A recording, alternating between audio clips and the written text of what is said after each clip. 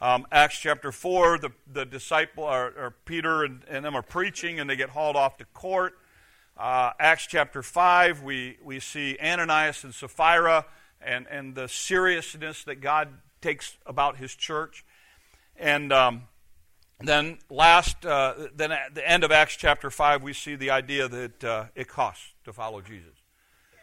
Acts chapter 6 is a transition somewhat, because in Acts chapter 6 we come to, up until now, a lot of the stuff has been outside the church. The persecution has been outside. Ananias and Sapphira introduced this idea of the purity of the church and started to deal with some inside stuff. But when we get to Acts chapter 6, this church, and again, at this point it's not called the church. They're not called Christians. Historically, they were known as people of the way. There's no formal thing. They're just a whole bunch of people who are following Jesus, and they're meeting together on a regular basis, and they're taking care of one another, and a problem comes up because this thing is growing, and this thing is growing fast. We're about 5 months past Pentecost, and this thing is starting to snowball, and there's more and more people, and as there's more and more people, the church has to figure out how you take care of more and more people. And so, and again, it's not like there's a mega church where everybody comes in and meets on a given day and then leaves. It's one of those things where these people are meeting around in houses and corners and together, and these places kind of all over, and so it's kind of this disorganized / organized kind of thing, and the church starts to have some internal issues. And they have to figure out how to solve them. And so that's where we are in Acts chapter 6 this morning. And it's an interesting dilemma, and we learn a lot of things about the church and about leadership and about problem solving and all those kinds of things that I think will help us, because in some ways, some of the same issues they faced are some of the same issues that we are in the middle of and are just around the corner for us. So it's a good place for us to be this morning for a little while. So Acts chapter 6, here's what it says, verse 1. It says, "Now in those days, when the number of disciples was multiplying, there arose a complaint against the Hebrews by the Hellenists because their widows were neglected in the daily distribution." All right. Let's define what all is going on here so you understand it. The Hebrews, what happened was at Pentecost and after Jesus ascends into heaven, Jewish people who had come for Pentecost had gotten saved. And more people had gotten saved. Well, there were two groups of people who would come to Pentecost to celebrate Pentecost and Passover. One was Jews. They were known in this text as the Hebrews.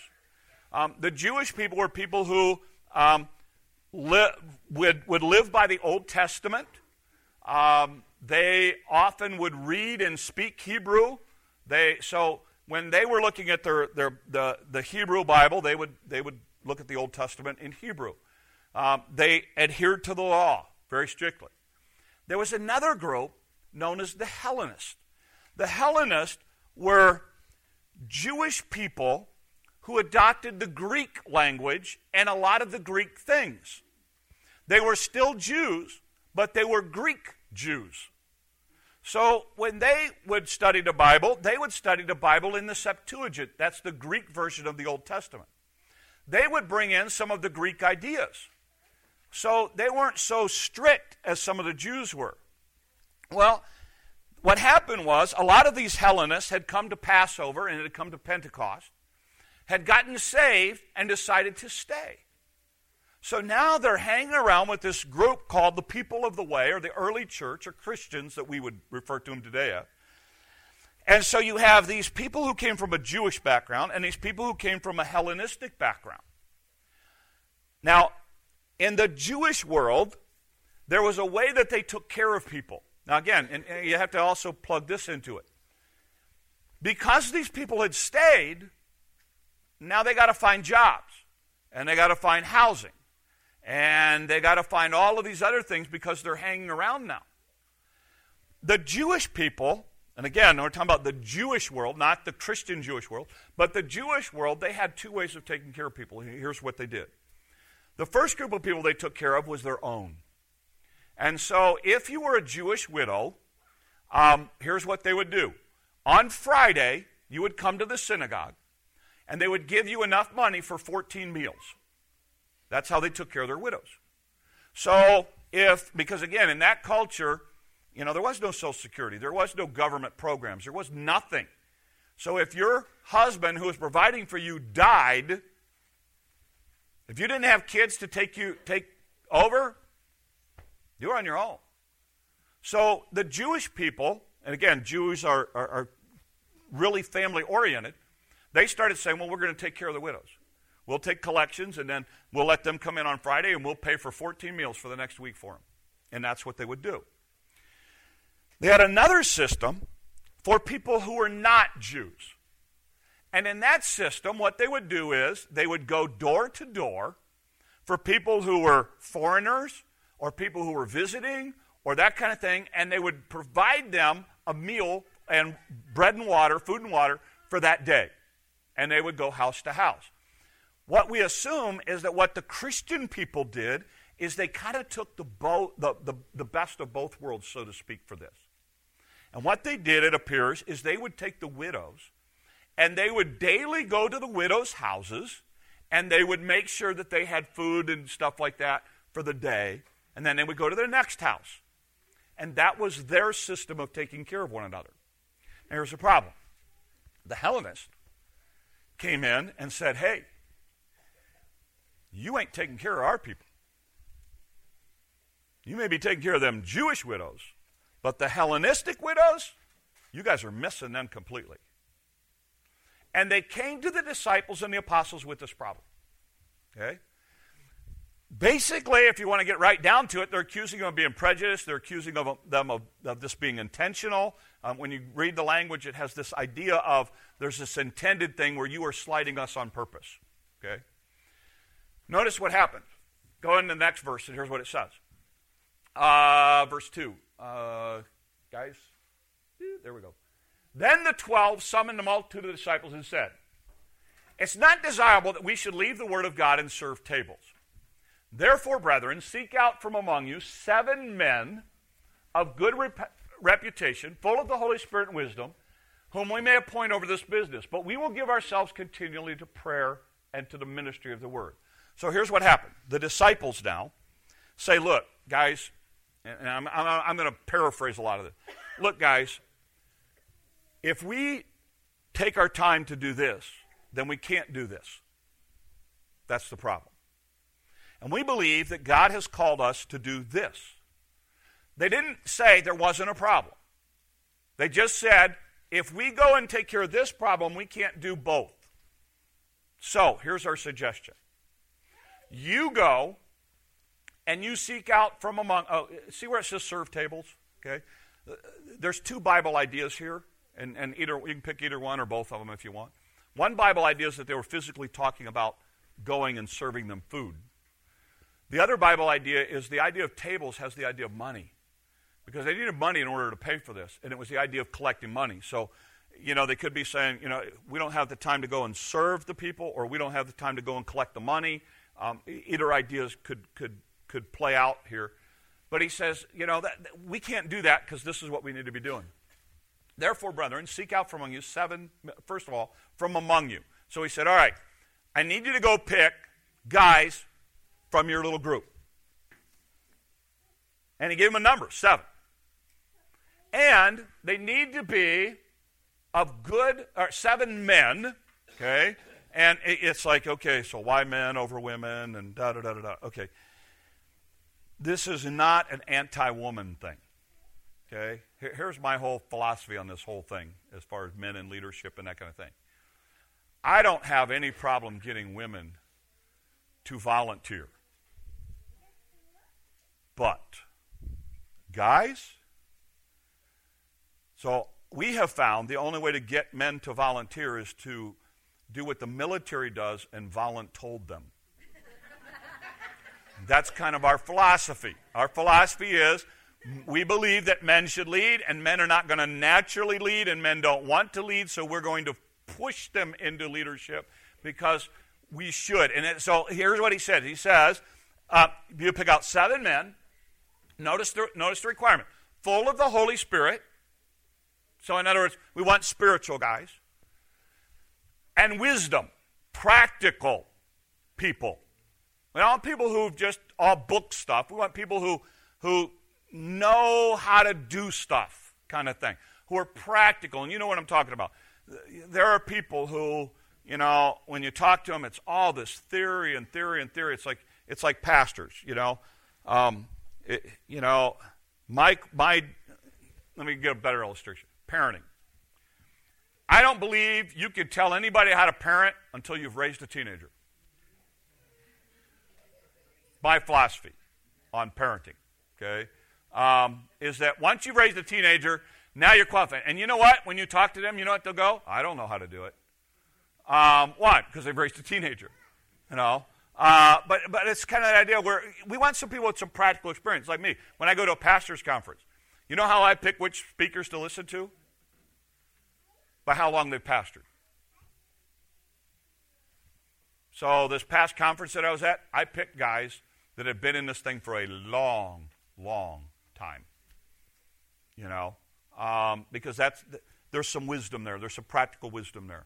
And that's what he's saying. I want people with wisdom, whom we may appoint over this business. He said, look, you come to us with 7 guys, meet these qualifications, and that way we can keep focusing on doing what we're doing, which was praying and preaching. He said, you let us be able to do that, you go do this. Now, notice what happened. Verse 5. and they're saying, please, the whole multitude. So they said, we want you guys to pick them. We don't even have time to go pick them. You pick out who you want and bring them to us, and we'll do it. And they chose Stephen, a man full of faith in the Holy Spirit. He's going to become a big player here in the next couple of chapters. And Philip,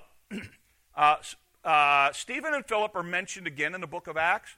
The other 5 guys are not. The only guy we really know about is Prochorus, and that's because there's some historical references to him. He ends up actually being a martyr in Antioch. And then Nicanor, Timon, Pharmius, and Nicholas, a proselyte from Antioch. Here's what's interesting about this. All of those guys, those are all Greek names. In other words, they didn't pick Jewish guys to solve the problem. They picked Greek Jews to solve the problem. Now, I think there's a lesson there for us. The disciples are like, look, we don't have an agenda here. You want to go pick 7 Greek Hellenistic guys to take care of the problem? Great, go pick them. We're okay with that. And so these guys picked 7 guys. And again, if you think this makes sense, doesn't it?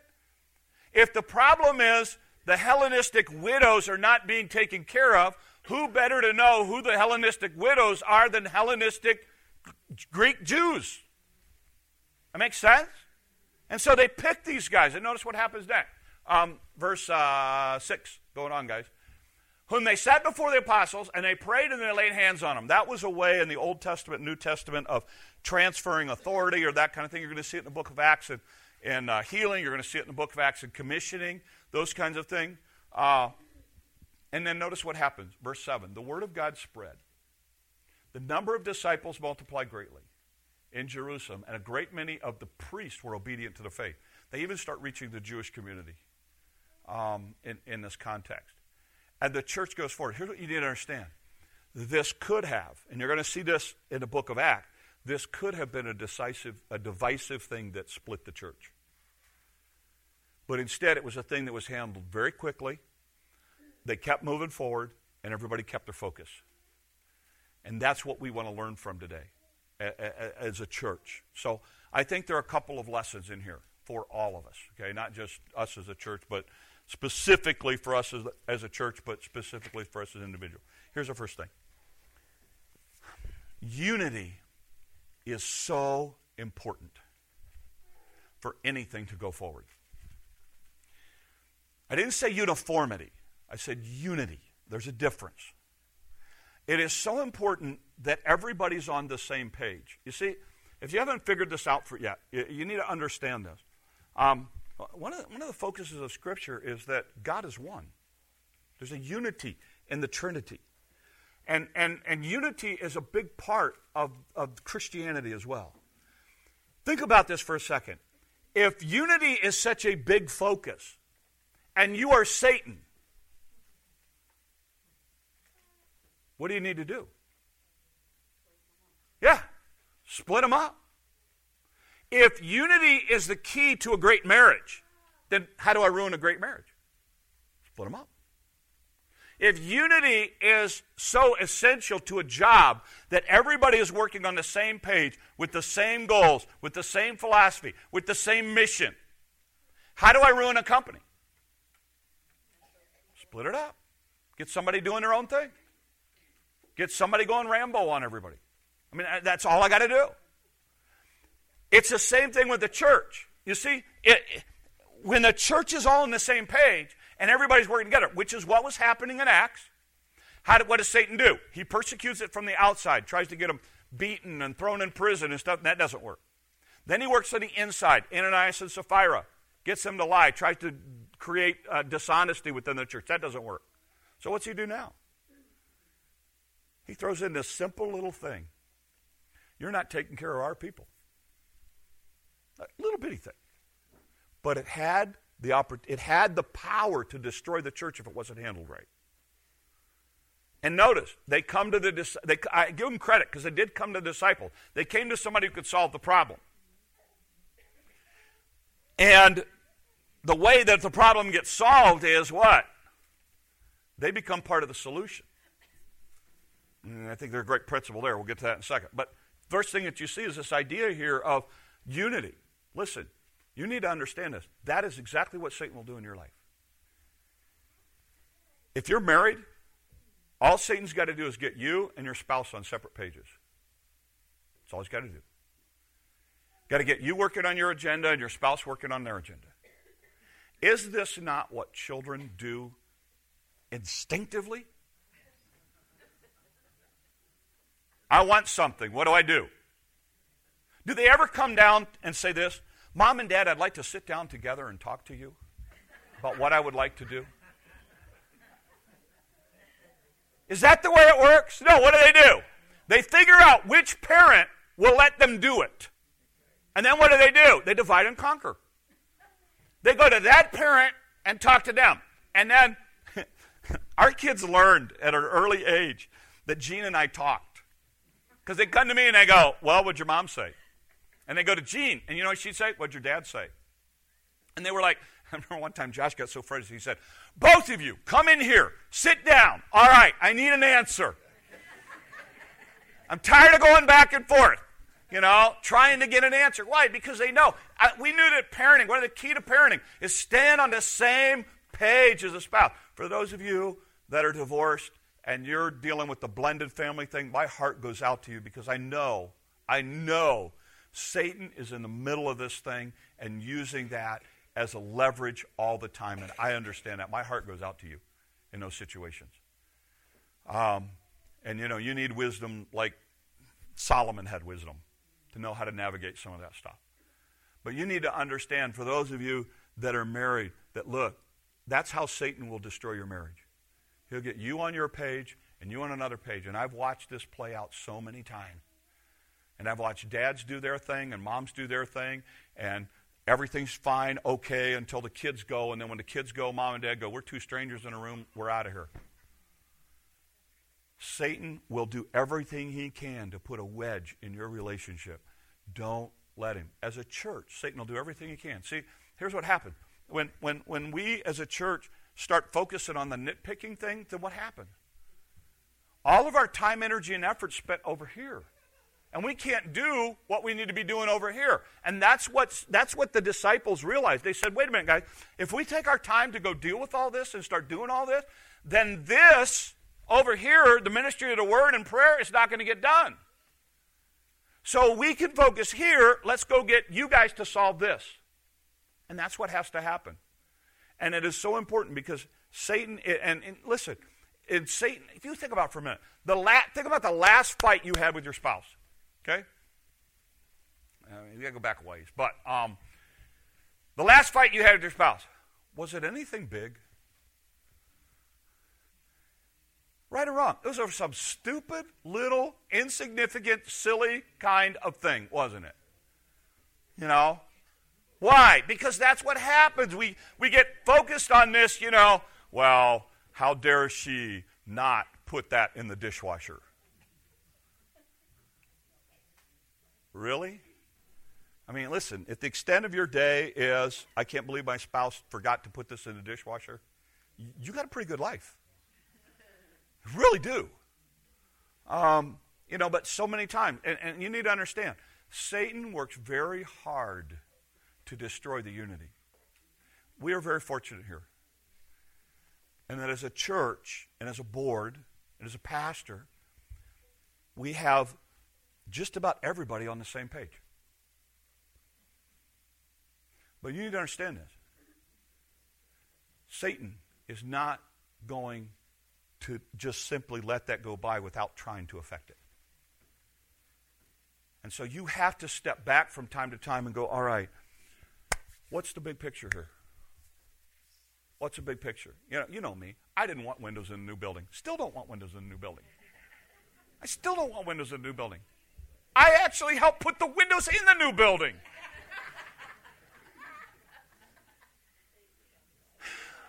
But yeah. And then when we put them in, it wasn't enough. People wanted more, so we put 2 more in. Everybody goes, are we going to put any more in? Not under you bury me under one of them maybe. I don't think we can put any more in there. But you know what? What was the big picture? Is it really that important? Really, in my world it was. But it's not about my world. Everybody's going, oh, we got to have windows, we got to have windows. I said, well, it's going to be hard on the projectors. It's going to be hard on this and hard on that and hard on that. And they go, well, we can put up screens. And I'm like, why are we putting in windows and we're going to put up screens over them? We're going to put blinds up so you can't see them. Why are we putting windows in? You know what? I don't care. I put the windows in. And now we're going to work on fixing the windows because we got a little leak one little place. It's driving us nuts. And, if you can go, well, see if you would have listened to me. You know what? If that keeps us all on the same page, and that's what a majority of the people here wanted, I'll put in the windows. I still think I'm right, but I'll put in the windows, all right? Why? Because it's about the big, big picture. And it is so important that we realize, and as we go forward, believe me, we're going to get in a lot of decisions about this and that and this and that and how we do that. And, we got to change the way we do children's deal because now the stage is up higher so you can see it. And so we're trying to figure out how we get little kids on the stage and, all this other. And we're going to put the kids on the stage and everybody wants to see their faces. And then, you know what? It's a big picture. It's a big picture. Make sure that as you go forward in your life that you watch and protect the unity. Because it is so important. It is so important with your friendships. It's so important in your relationships. It's so important in your marriage. It's so important in your church. It's so important in your job. Okay? Don't miss out on the big picture. And that's what the disciples were saying. Look, if we go spend our time here, then we don't have time, then that's not going to get done. Second idea is this. Unfortunately, as a church grows, organization is necessary. And I don't like that. Because I see churches go 2 extremes. On one hand, there's a church that's so organized, it's like a Fortune 500 company. There's so many levels in order to get anything done that nothing gets done. That's why we don't. Let me explain to you our philosophy of decision making when it comes to committees. Whoever's standing around gets to make the decision. So we were trying to figure out a way. We realized that since we do volunteer deals on the carpet thing, we realized that when we go into that building, we've got twice as much carpet as we have here, that it's going to be a nightmare for cleaning and stuff like that. So we went to, first of all, we went to the cleaning people. We said, what's the biggest time consumer of cleaning this church? You know what everybody said?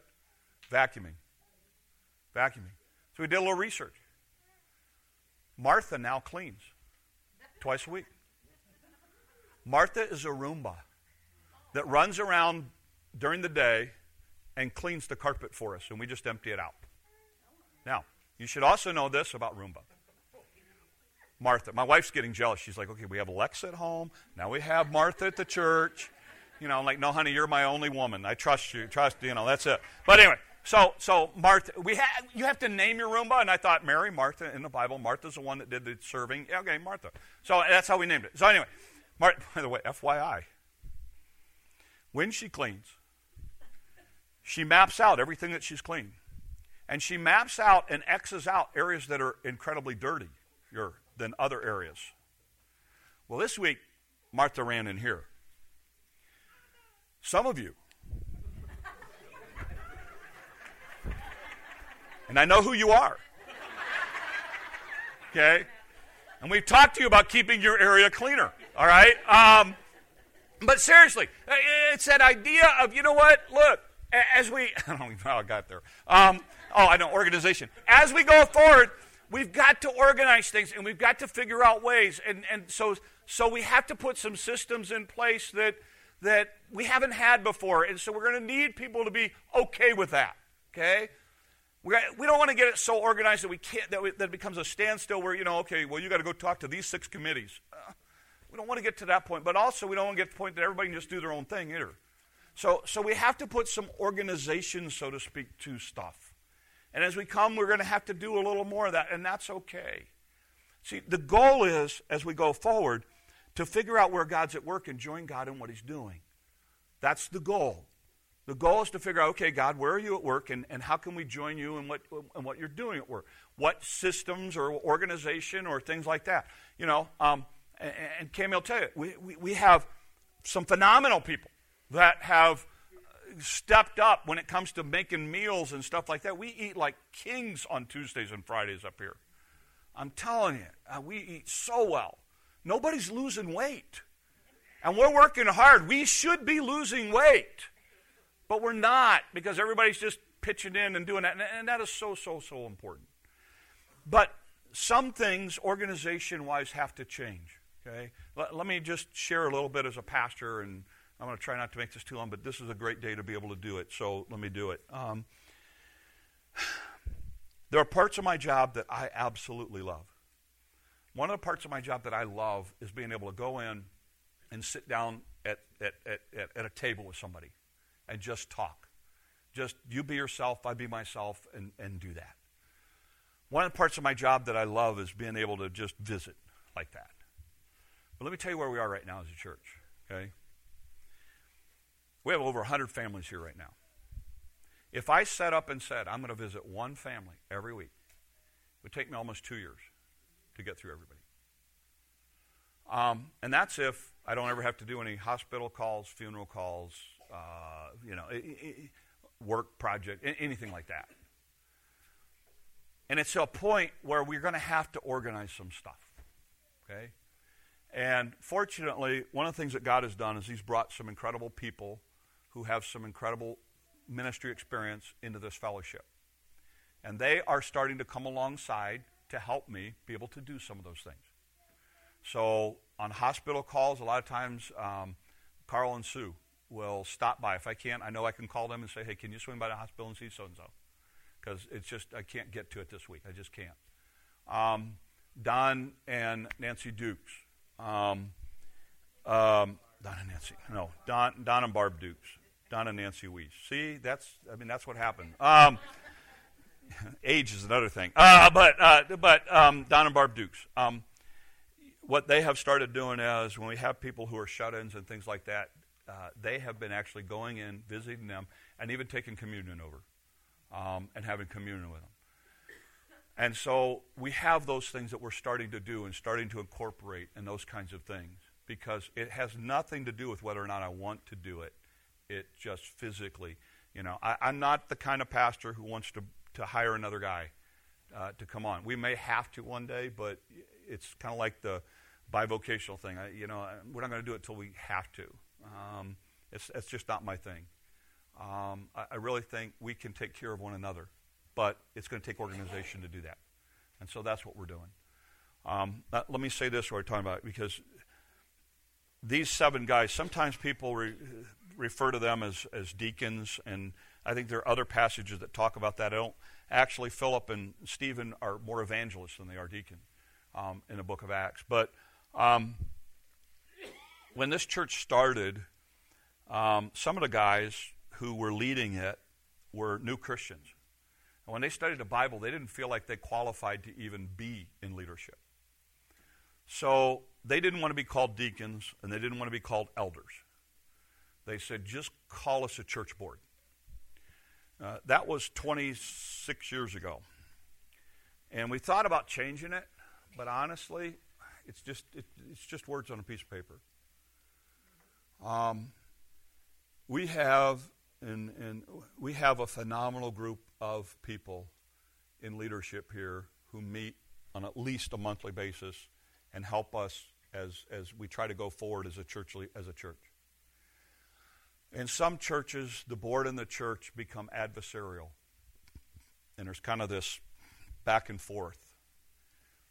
That has not been true here for a long, long time. There's times in this history it has, but not for a long time. The men who serve on the board here, and I can say this unequivocally, they have this ministry at the front of their heart. If I went to any one of them and said, hey, look, I think the church would be better served if you were not on the board. There's not a one of them that would say, okay, I'm going to stay regardless. Their thing is, if it's better for the church, then I'll step off. And they have been through us with thin and thick. Actually, in a couple of weeks, marks our 25th year here. So I've worked with some of these guys for over 25 years. And they are friends, and they would do anything for this ministry. And so I value their input.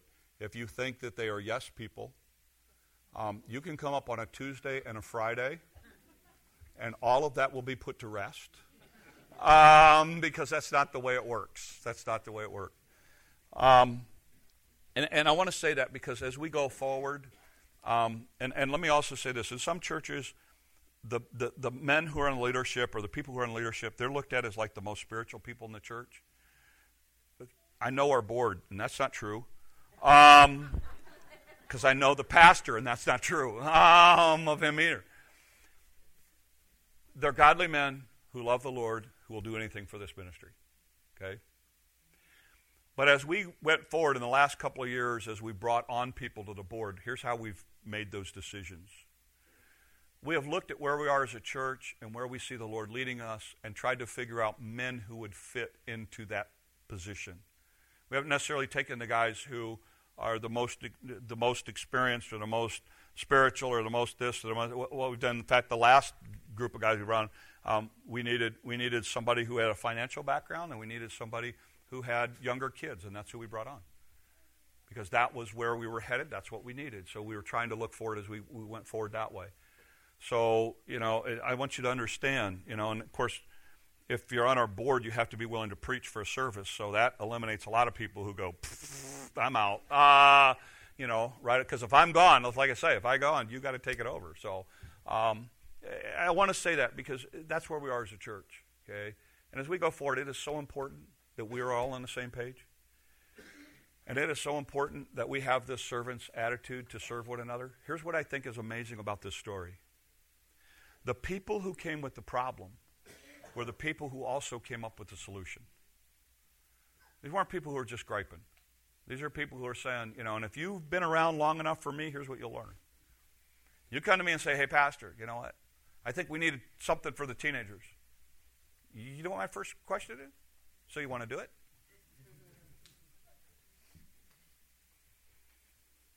I mean, Josh and Alex are in there now. You know why Josh and Alex are in there? Because they said, I think we need something for the teenagers. I'm like, you want to do it? Yeah, we'll do it. Okay. Then we'll have something for teenagers. We're not going to let the program drive what happens. We're going to let people drive what happens. And again, look, if you see it, chances are good it may be God's way of saying, why don't you get involved to help solve it too? See? There's a reason you see it. There's a reason a lot of people in here thought we needed windows. I'm never going to see that. I'm never going to see that. Okay? Because I got a whole different theory out there. But they did. And I have to admit, it's kind of nice to come in and see all the nice light.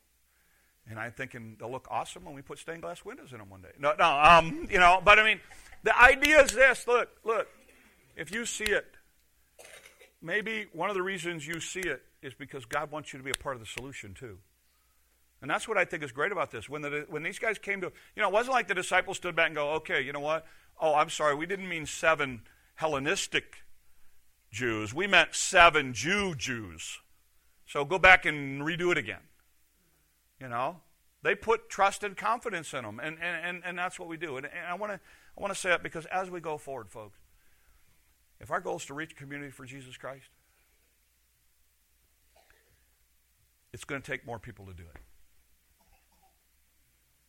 And it can't be people, we can't have a church of people with their own agendas and their own little deals.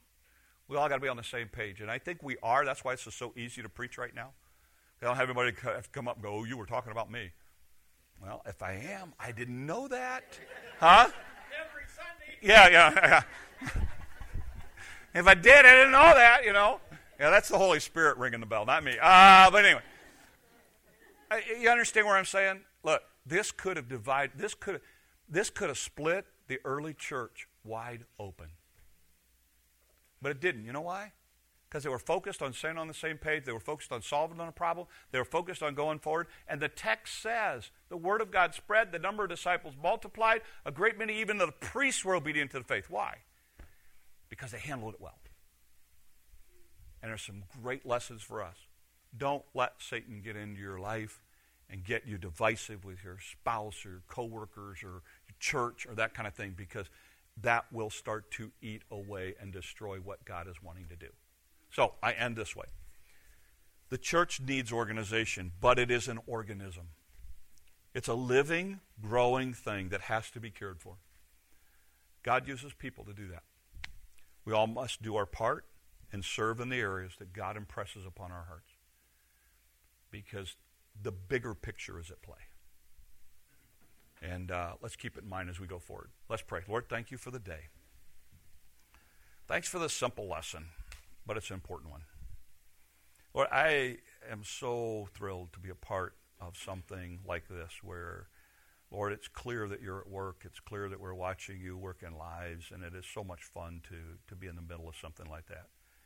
But, Lord, I'm also not foolish enough to think that Satan doesn't want to split this thing wide open. So, Lord, help us to be on our guard. Help us to be sensitive. Help us to stay on the same page. Help us as issues and things come up to solve them quickly and move forward. And when it's all said and done, Lord, may we be able to say that people have come to Christ because we have kept our focus on the main thing. These things we ask in your name. Amen.